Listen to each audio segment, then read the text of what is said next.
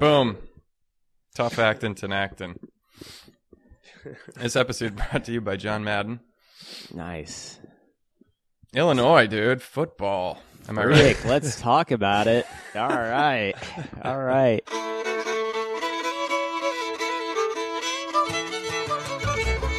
Three Dogs North is an attempt to objectify the subjective with little violence as possible. The following has been torn from its origins in space and time and put entirely at your disposal.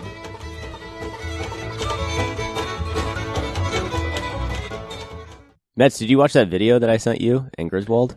Dude, I did. I meant to text you and say thanks for sending that. It How- was so good. Like, how just true is everything he said? Yeah, 100%. It's Have you ever- 100% true. I feel left out for some reason. Dang, I should have texted you too. No, that's all we had to say about it. No, I should have texted you, but YouTube at some point today, Mother Teresa's doctor, okay? Mhm. And this guy who, his name's Dr. Lombardi, I think. And he, I don't know. Vince Lombardi? I think so. That's who I understood him to be. But yeah, I couldn't be sure of that. But he was like a young, kind of unknown doctor. I would guess like 90s sometime he was telling this story of. And Mother Teresa had sepsis real bad. And is that the really bad infection? Did I say that right? And but they couldn't get her diagnosed, and so they somehow found him in the United States, and just the story of him getting to India to treat Mother Teresa was one, amazing, two, hysterical, and three, if you spent any time with the Missionaries of Charity, you're like, yep, every word of what he's saying is just true. Yeah. It's just flat out true.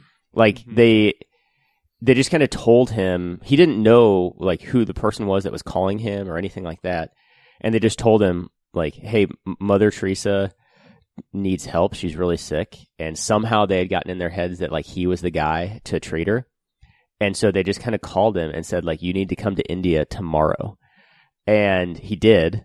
And then they were trying to get him on a plane, but they didn't tell him when that they had gotten him a standby ticket. And so everybody's lining up, and it must have been back in the day when you could go to somebody to the gate. And so there was 4 or 5 sisters with him to see him off from, I think, New York airport. And they just started begging people in the line to give him their ticket pretty much. And I mean, just the whole story was it just keeps going like that. And he ends up I think he still does some work from the sisters is what I gathered. And, but he got to know Mother Teresa through that experience and was able to help her. And, dude, I don't know, Metz, it took me back. I actually preached on Sister Rociella's Mad Dash this weekend. So did you? I'm Nice. I'm back in Haiti right now is where I'm at. Anyway, Yeah. That's all. Yeah, no. I appreciate you sending it. I've been struggling with a head cold, just kind of sick all weekend. And there's something about being sick, man. It's just it's obviously not just physical, but then when you're physically sick, it just puts you in a different headspace, and you get all weird, and I don't know, I get super isolated. I just want to be by myself, and so the weekend was odd. I've just haven't been feeling good, and so then you want to stay away from people. I don't want to get people sick and all this different stuff, and so then watching that video Sunday morning was really good for me. Coming out and having to celebrate a bunch of Sunday masses in Spanish. I'm no, dude, Mother Teresa, she did this thing. She existed, and those sisters are still there in Haiti, and yeah, it's true. Yeah. So it was actually a great blessing. So I really appreciate it. Nice, man. Yeah. Can you forward that to me like it's hot? I'll do it right now. Yeah. Forward We that don't want to to leave me. you out, Bisk. Yeah. Is that Michael? That's a Michael Scott line, isn't I it? think so. Yeah. Forward that to me like it's hot. And it's on because it's through the Moth series, right? Which is Oh, all yeah. the storytellers. Yeah. So the guy tells it just very, very well, and at one point actually gets choked up. Did you notice that part, Rob? No, I didn't. Yeah, it looks like he makes a mistake, like he forgot. But I think Oh, he I kn- actually. Okay, Yeah. I did catch that. He says the kinda first got, like, time he sees Mother Teresa is like sick, dying in this bed with sepsis, and she calls him over and she says, I probably shouldn't spoil it, should I?" No, do Is it, it- dude.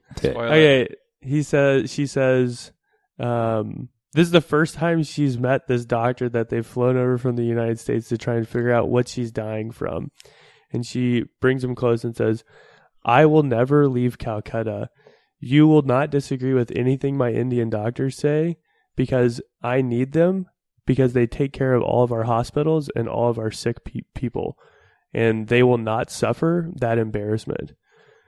Meaning, like, whatever they say is what we're going to do. And you're not going to disagree with them because they take care of all of the people that I love.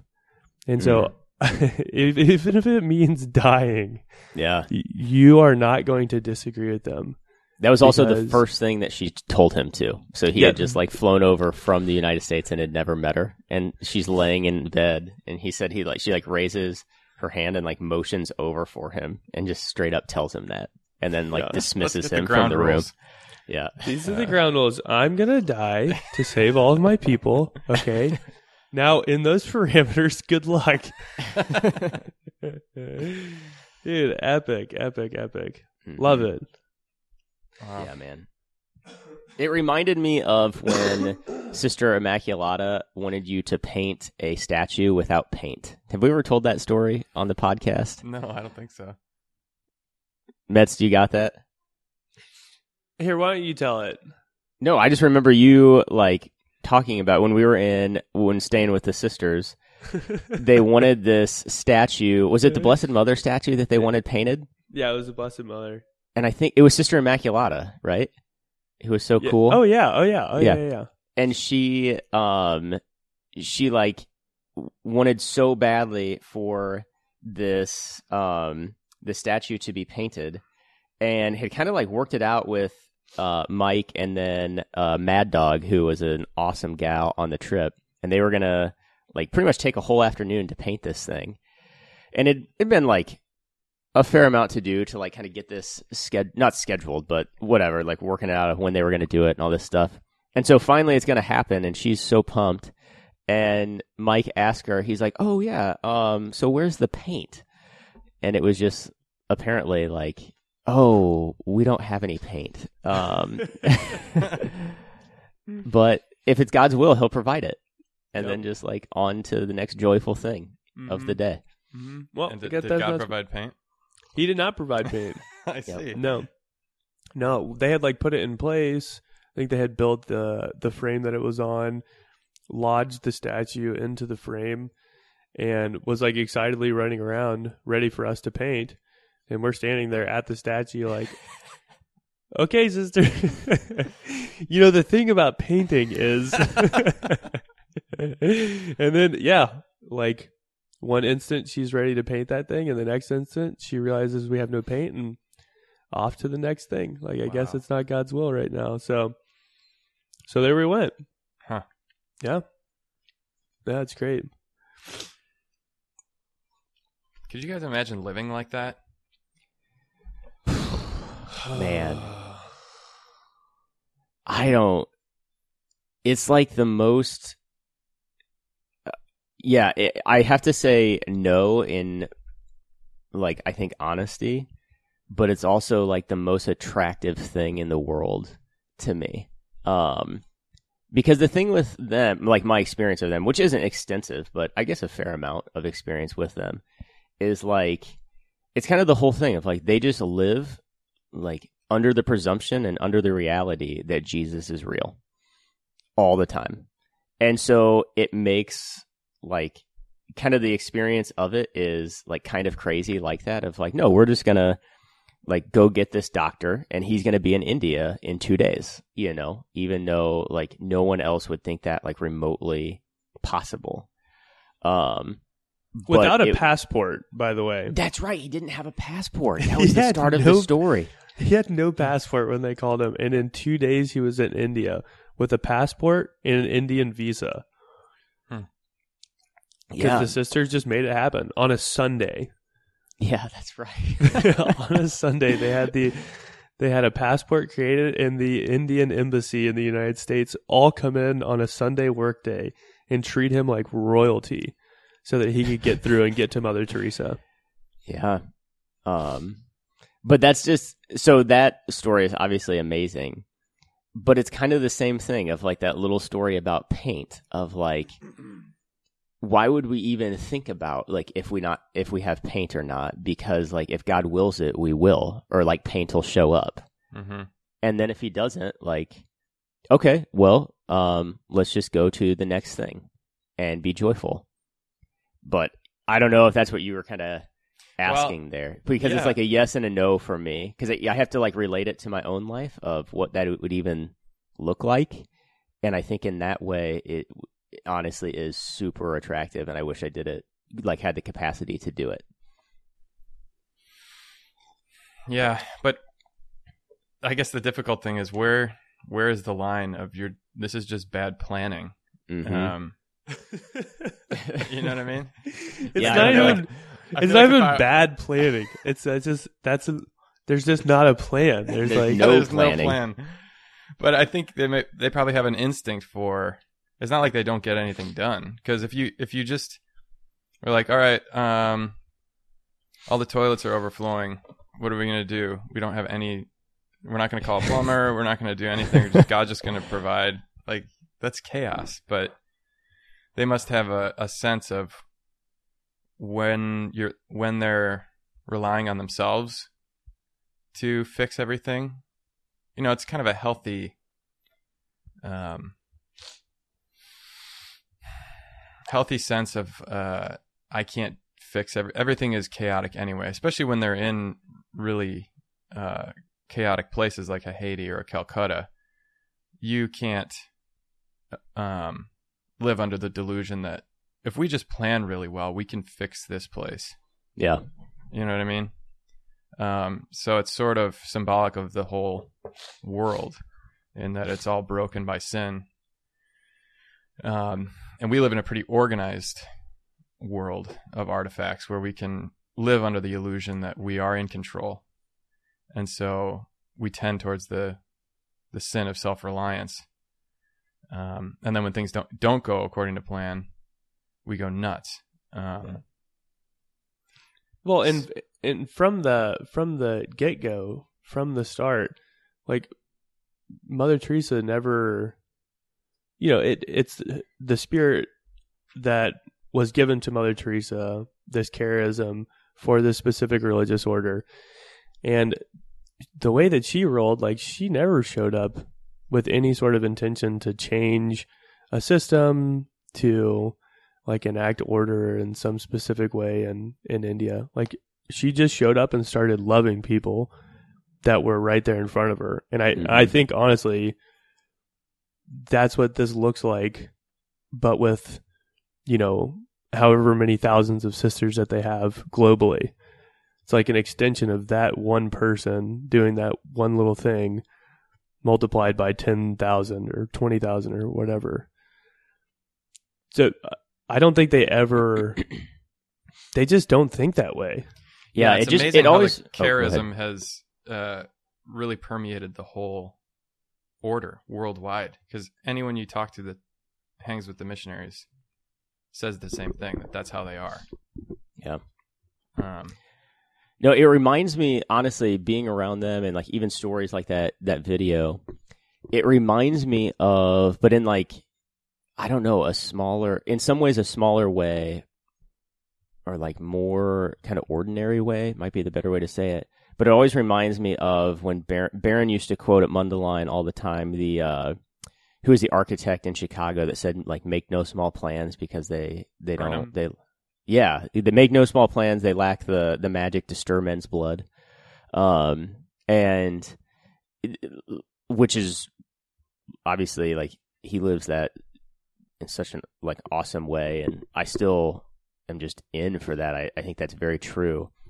But there's somehow like they take that line into like the most ordinary circumstances of like making no small plans is like, yeah, kind of like ridding yourself of self-reliance or like the delusion that like God isn't in control of your life. It's a pretty radical way to live, obviously. Yeah, there's this talk that Jamie shared with me, this woman who has some kind of ministry in Africa where she takes care of thousands and thousands of children. And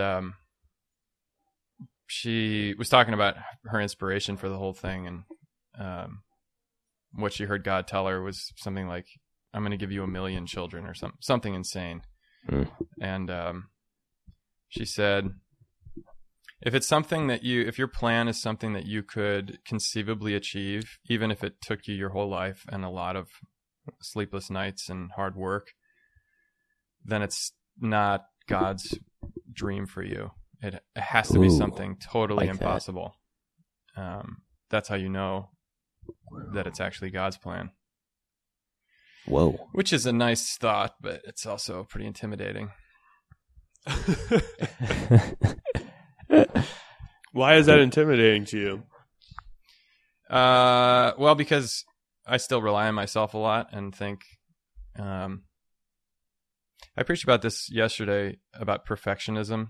I've never thought of myself as much of a perfectionist, but I think it worms its way into your mode of being in different ways, sometimes subtle, like where your identity is based on some attribute or performance, you know, and when you don't measure up or when you feel like, you know, the one side of the coin of perfectionism is look at how great I am, like the Pharisee in the gospel. I do all this stuff and God must really be proud of me. But then when you fail at those things, which you most certainly will, then since your identity is totally based in your ability to perform, now you're not performing, so your identity is compromised and you think, oh, I'm worthless. And you're still the center of the universe, but you're just a piece of garbage at the center of the universe, rather than like finding your identity in a relationship outside of yourself, a relational identity where I'm unconditionally loved and belong to someone who's taking care of me, and loves me regardless of how I perform. He wants me to be and do better, but that's not the reason he loves me, is because of results. And so the idea of setting out to do something impossible hits those pain points. If it's like, well, what if I fail? Then I'm a failure. That's who I am, rather than I'm a you know, a tool or a servant or a serving something greater than myself, you know, and I don't need to do it myself. And yeah, I wouldn't even want to do it myself because it would just be some boring achievement that I would be like, hey, look at me. All right, now what's the next thing? Rather than I helped my dad fix the car or something. And what's important about that was that it was me and my dad doing it, you know, not because now I understand cars. You know what I mean? I feel you. Yeah. And maybe that's the Mother Teresa and Missionaries of Charity thing, is just like constantly living like there's a bigger plan at work than just the plans that they have, and being open to accepting whatever that is as it comes forward, as it presents itself to them. It's like, okay, wow, so God has this big plan in my entire life. Well, that means also right now that plan is manifesting itself in ways that I couldn't possibly imagine. And so I want to live in a way that is both detached to my own will, but also open to being guided by this bigger plan that I want to be a part of. And yeah, it's something that it does look chaotic, but it also looks incredible, like fantastic when you're around it. Yeah, which that whole Haiti experience, thanks be to God they were there with us, because Cool. to step into certain places where they are without having the eyes and the heart to be open to, like, there's something more at work than just what you're seeing right now. Like, it would be devastating to be in those places and to not be in that current of life, like that stream of reality, because you would get crushed. You would just get utterly crushed unless God actually was doing something below the surface there that you have to be open to being guided in that way. Yeah, does that make sense? Mm-hmm. Mm-hmm. Yeah. Dude, there was a crazy thing. Well, this might be a little bit of, it's still with Mother Teresa, but I want to bring JP2 into this conversation as well, if we can do that. You just did it, man. There he is. He was already here. On his memorial, on his feast, October 22nd. Yeah. I watched a bunch of just stuff on him and just kind of reminiscing. And one of the videos that I watched was a documentary on his final days, like the last days of John Paul II. I think they did it in maybe, it was a while back, but it was a lot of people who were close to him as he was dying. And throughout the video, they showed a lot of different clips of him interacting with Mother Teresa that talked a little bit about their special friendship that they had. And have y'all ever seen clips of them like coming together and interacting before? Probably. I've certainly seen photos. Yeah, I've seen pictures, but I don't know if I've actually seen videos. It's like it's like the most physically affectionate display of two human beings of all time. That It's like a soldier and coming home to his dog. it's crazy. Well, I don't know about that. You know, when like the dog is just totally insanely happy. Yeah. Like that display. Yeah, for sure. Yeah, that type of emotion. They're just, well, if you ever see any clips of them interacting and coming together, there's like more kissing that goes on in those two interactions than seriously like mother and son. Like the way that they seriously like hug on each other and kiss on each other and like physically display affection for one another. I was in every single clip too. It's like 4 or 5 that they show in this documentary from different times and different places. And they'll come up and just give these big hugs. She'll kiss his hands. He'll kiss her head. She'll kiss his hands again. She'll kiss her head. Then they'll hug. And then they'll just kind of like look at each other. And this is 2 celibates. This is 2 celibates right here that are like living saints.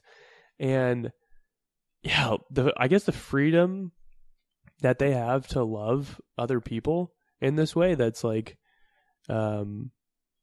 even their physical affections are so properly ordered and disciplined and filled with love that they can it just like pours out of them. And so they see this other that has the same capacity to love and the same discipline and the same school of love.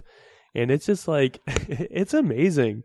It's absolutely amazing to see, but more kisses in those interactions than, as my dad would say, mooches, smooches. Mooches, smooches. For sure. There's a lot of smooches going on.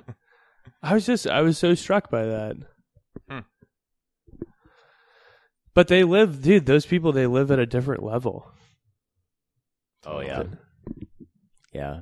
When you were talking about mooches, smooches there, I was thinking of the story that Bishop Paprocki will tell from time to time. He was at a mass at St. Peter's with John Paul II, and I think it's something about, I don't want to like tell it wrong, but I'm pretty sure that wherever he was sitting, Mother Teresa was like in the first row, but like somehow he had a very good view of Mother Teresa as well, where she was sitting. And as John Paul II was processing out, he went over to greet Mother Teresa, and who knows? Maybe there was smooches there too. I don't know. But he said that apparently it was like very clear that John Paul II went to turn to like continue the procession out, but Mother Teresa was not done talking to him. And so she said she, like, in front of like all his security, like literally this whole group of people at St. Peter's, he went to walk away and she literally grabbed his chasuble and like pulled him back and was just like pointing her finger in his face, like telling him about something. Anyway, so who knows what the conversation was. But that's just how she operated, was like, nope, I'm not quite done talking here, Holy Father. So you need to come back and finish this conversation during your processional at Mass. Man.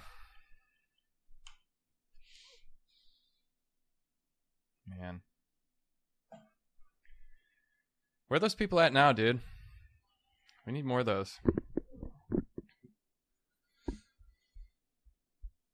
Yeah. Who are they? Who would you say?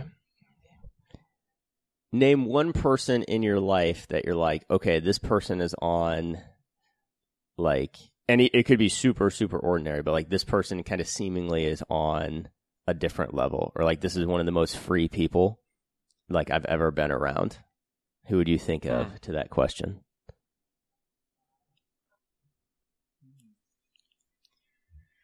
Well, I think I guess my thought is the guy who preached my first Mass is Father John Titus, and I was on my internship with him at Mundelein, and he's kind of hard to like describe via podcast. Of, you know, obviously like you kind of got to meet him because to describe him would just sound like in so many ways so ordinary. But that was my experience with him, was like, gosh, he's just the man. Like, he's just so free. There's kind of at least for me, there's this kind of like felt difference being around him than like pretty much any other human being I've been around, which is pretty cool. So I'm not like necessarily saying he's the next John Paul II or anything, although he might be. But there is something to that of like, you just know it when you're around somebody that's free. well, I think Barron. Yeah, no, Barron would certainly be in there too. Continue. Hennessy, De Gaulle. Yeah. Gus. All right, those two, they bookend our podcast every episode. Father Gus and Father De Gaulle. Father De Gaulle. That's true, man. I'm very happy about that. But what is it about, like, I mean, take one of them and like, what is it that is there in like the experience of knowing them?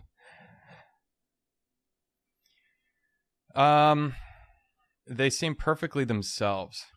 You know what I mean? Any one of those men, and I realize they're all men. I'm trying to think of women as well, but I know there are some. I can think of some that I don't want to name, but I don't think that they would. Obviously, a saint never thinks they're a saint, right? They always think they're sinners. But what I like about being around those people is you're just like, there's no sense of a need to put people down to build up your ego. There's no smallness, you know. It's just, but it's also not like, look how smart I am at the big things I can say or big people that I meet. I'm such an important big deal, and Barron certainly is a big deal. But when you talk to him, it's not like that. It's just he can be goofy, he can be erudite. He doesn't put on airs. Neither does Hennessy or De Gaulle or Father Gus or any of the people I admire and want to imitate. There's no pettiness in them. You know, like Mother Teresa grabbing John Paul II's chasuble. I know some people that would grab my chasuble while I'm trying to walk out of Mass, and it's not because they're saints. It's because they're trying to control you or, you know, collect you or whatever. Whereas she's just perfectly herself, and this is not a way for her to assert herself, but rather just, no, this is something you want to hear this, you know. And we're friends, and she's not like saying I'm above liturgical norms, but there's a freedom there that like I can live within the matrix of the rules, quote unquote, while still being totally myself. We lost somebody. Mats, am I still here? you're still here. Oh, Bummer, dude. Mets. Does that make sense? Yeah, man, it's awesome. It's awesome. No, it's just that's how I want to be. that's how I want to be. I like that when you said no smallness. I like that a lot. Actually. But dang, dude, like it is, and whatever it is about, like I know all those people that you named, and it's just spot on. Maybe it's an identity thing, like what you were talking about earlier. I'm sure it is at some level, you know, of just like, what was it? Was it Flannery O'Connor that said, like, if you know who you are, then you can go anywhere? Yeah. And I think that's true of like, if you know who you are and like kind of have that level of whatever it is, like self-possession or knowledge, then Hey, I mean, it's the whole, like, we've talked about this What on happened? the podcast before. We got Mets back. Yeah. Can you hear him? I cannot hear him. Mike, talk. did I get dropped? You got dropped. Okay. Ah, Now you're back. dang, dude. I wasn't gone for that long, was I? No. Did you drop some gold? No. No, Connor, thank goodness it cut out in the middle of the word. So I was like, oh, something just happened. Yeah. Gotcha. Mm. Well, You're I'm back. hoping this doesn't lose the app because it says Cast has detected an error that could affect your recording. Please reload this page. Uh-oh. And since I'm free, I'm not going to follow their dumb rules and just hope that it is still working because the timer's still going up. Hey, be free, man. Nice, yeah, man. I'm free. Yeah, no, it'll let you know. It's not when about you're- rules, man. Yeah. Yeah. It told me that my recording had ended. Mm. So I think it'll let you know if it does stop. Mine still says recording, so Same. I must be doing a better job. Yeah. This That episode Mets. is going great. Yeah. Brought to you by Folgers Coffee. Folgers. Actually, I am drinking Folgers this morning. Nice. Wait, so what was the conclusion of that? Rob is just dropping some gold. Oh, really? No.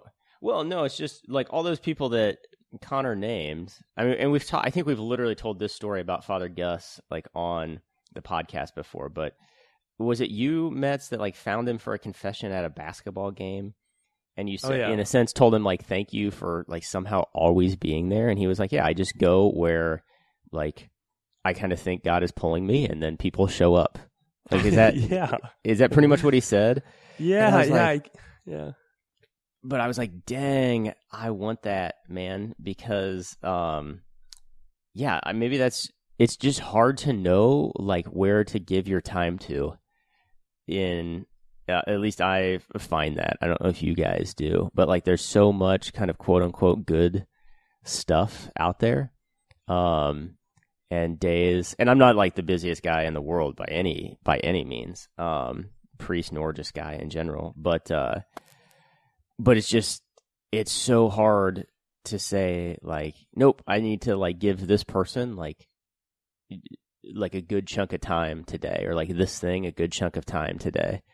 Because you can always do something else, or knowing when to take a day off and all that stuff.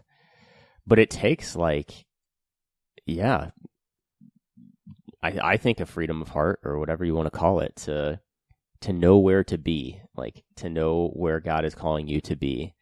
And all of those guys that like we named, like I have just had the experience of like knowing that I'm not that big of a deal, and all of those guys at some point have given me like absolutely undivided attention. Right. You know what I mean? And it's like, wow, that's pretty crazy. Like Hennessy knew my name my first day at Mundelein. Because it was at least the first week. I was a brand new pre-The1 guy at Mundelein. and I received communion for him, and he's like, I remember him saying my name, like Rob, the body of Christ. And it's like, geez, man, like, yeah, he's kind of he's a big thinker and like a big figure in that world. But that's how he like chooses to discipline his life around like what he's called to do and what he's called to love. I'm reading this book by a Franciscan nun called The Sacred Gaze. My spiritual director was reading it, and I just thought I'd pick it up. It's kind of a quick, easy read. And she's talking, that's where I'm getting some of this perfectionism stuff, and identity. What's your identity based in? And she said something like, it's based on St. Clare's writing, where she says to Agnes, one of her, she's a woman she had correspondence with, encouraging her to contemplation. She said to look into the mirror of Christ. You know how Paul uses this language of the mirror, like we see through a mirror darkly, but then face to face. Yeah. And the paradox of the mirror is that, you know, like you can't see, you're the only person you can't see unless you look out at something. Like you can't see your own face unless you look at it in a piece of glass. And she said, like, the true mirror is Christ crucified, which, by the way, when you try to really meditate on Christ crucified, I realized that in my head, I have a lot of like statues of crucifixes. But when you really meditate on the flesh of Jesus crucified, it's like really,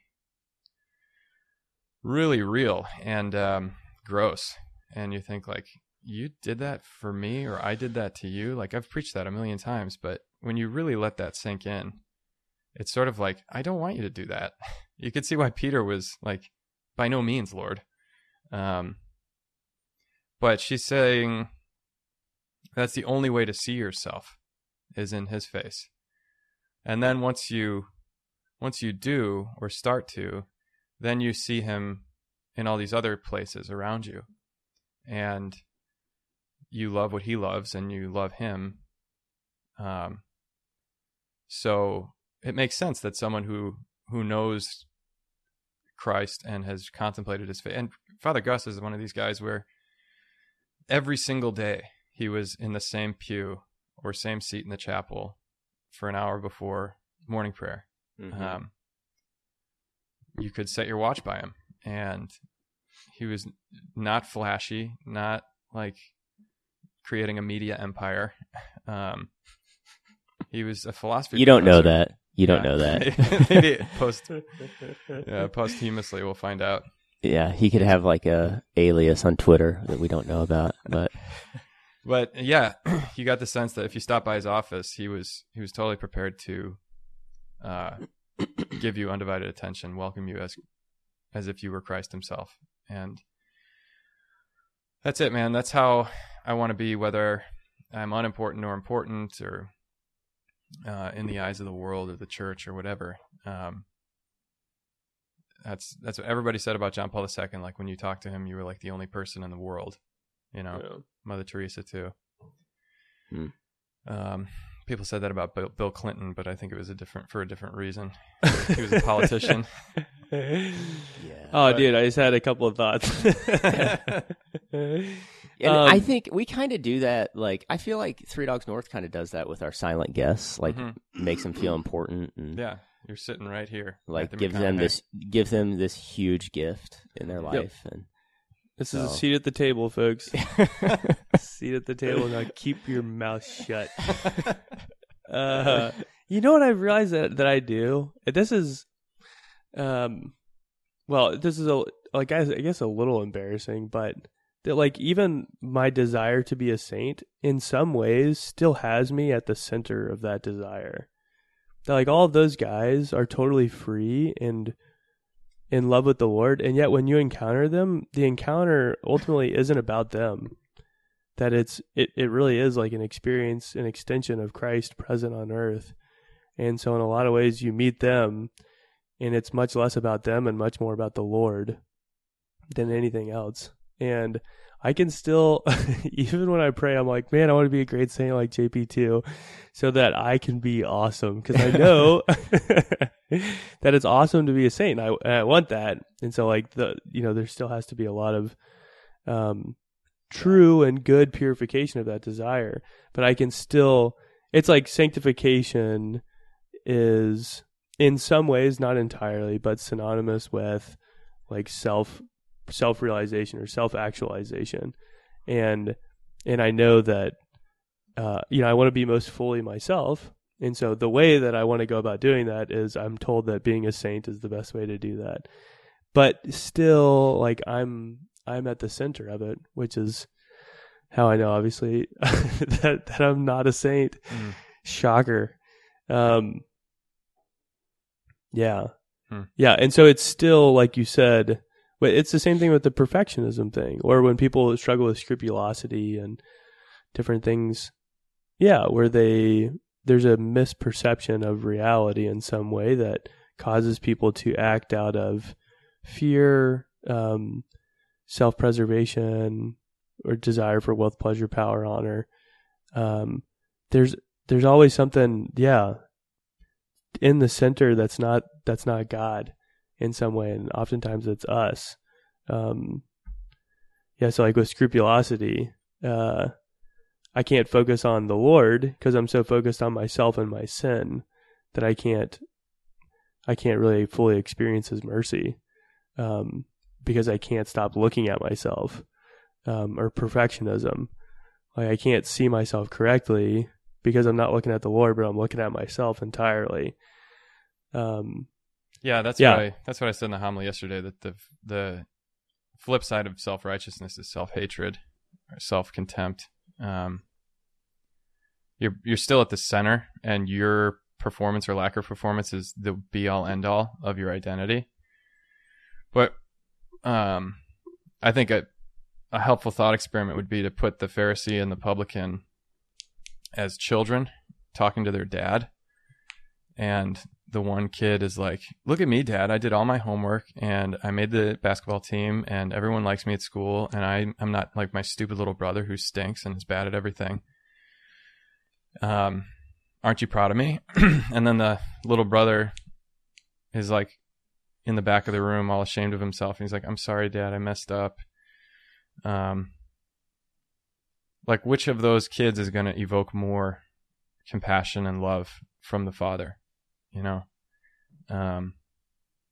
one is all wrapped up in his achievements and is really only saying these things to himself to be like, I don't need to look to the Father for love because I know myself to be loved. Look at all these good things I'm doing. He must love me. But the other one has no choice but to receive it in the form of a hug or it's okay, little buddy, I love you, you're mine. It's okay, I know you feel bad. And when you go to pray, do you do that? I mean, I ask myself this question, like, am I able to be a son to God? And regardless of where I'm at, and because even like the project of becoming a saint, like you're saying, Mike, can be self-perfection. Figuring out like, okay, this is where I want to be. This is where I want even if it's like holy stuff, I want to be more, have a more intimate understanding and relationship with Jesus and good things. I want to make my holy hour. I want to do self-sacrificial things. But if it's not rooted in, it's which comes or what's primary? What's the first thing? Because those things are necessary, and certainly Mother Teresa and John Paul II and the people we've named and the people in our lives do that, the ones that we admire, but their freedom doesn't come from some attribute or like they're a really charismatic person. It's because they're, like some of those people that we mentioned are weird, and couldn't be famous, or maybe they could, but you think like a guy like Ratzinger, being thrust into the role of like a world leader and celebrity was not part of his, capacity as a human being. He was just a really holy guy. And, actually he's a good example, I think, because he just didn't see himself as like the end. He saw himself as a bridge pope between, you follow this massive figure in John Paul II, who didn't make it about himself, but because of what the world needed and who he was and the way that God lit him up, he was basically like ended communism and really was the source of like the church's understanding of receiving the council and things like that. First pope besides John Paul I after Vatican II, and just a massive figure. And then Ratzinger comes in and he's like, what am I going to try to follow that guy? Like go to World Youth Days and be that kind of celeb? I can't do it. But he was free, Yeah, and in doing so, provided for the church in about a zillion other ways. Right. As well. Yeah. Yeah, I thought of a definition, maybe it's not a definition, but this past summer was out in California helping out with some, Life Teen Camp, and was doing some training with some of the missionaries out there. And I was kind of preaching on this, on this tension between, like, yeah, the Lord wants to reveal himself to the world through people, which means that he's going to, like you said, light people up. They're going to be great lights. And he wants to do that with you. He wants to make you a great light. He wants to light you on fire. And then have a bunch of Christians who are inflamed with his love to light the whole world on fire, and how he wishes it were already burning. And yet at the same time, it's actually not about you. Like, it's that fire in us is about Christ.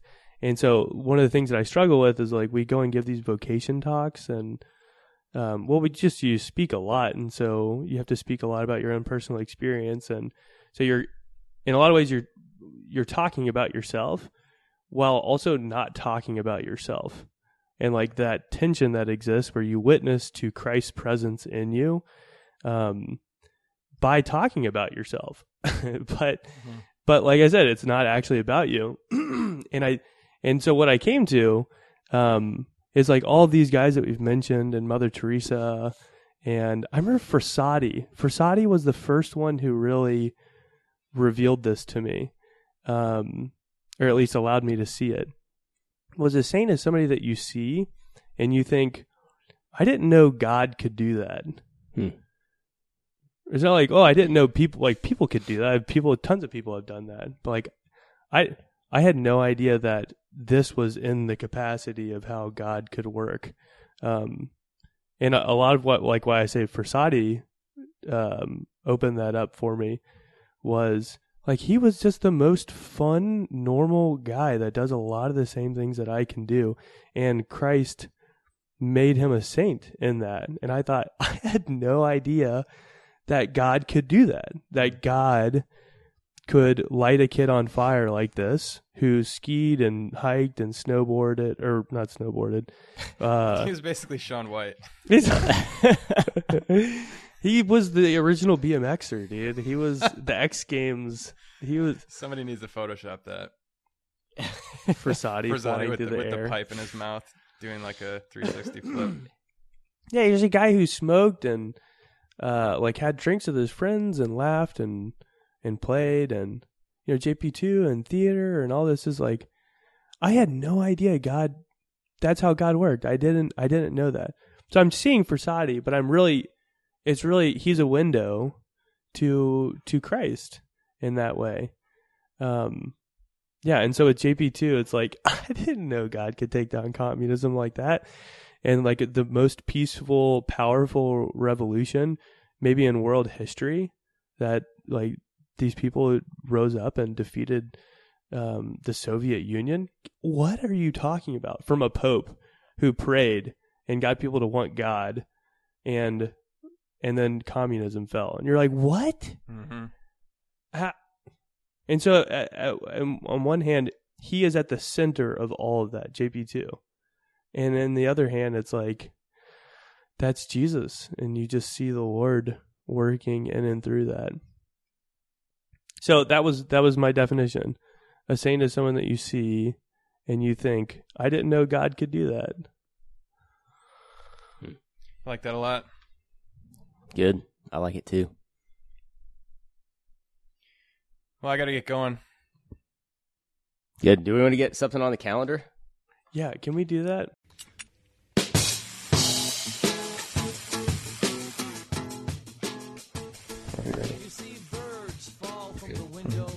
Three Dogs North are Juice, Seabisc, and Michael Metz. Conversations have been edited to sound smarter. Audio and transcripts of this episode are exclusive property of Mundelein Seminary and may not be rebroadcast without the express written consent of Major League Baseball. Down below, I don't see their last second curves toward a horizontal flight. All these birds just falling from the Thank you, dog. Thank you, dogs. Good girl.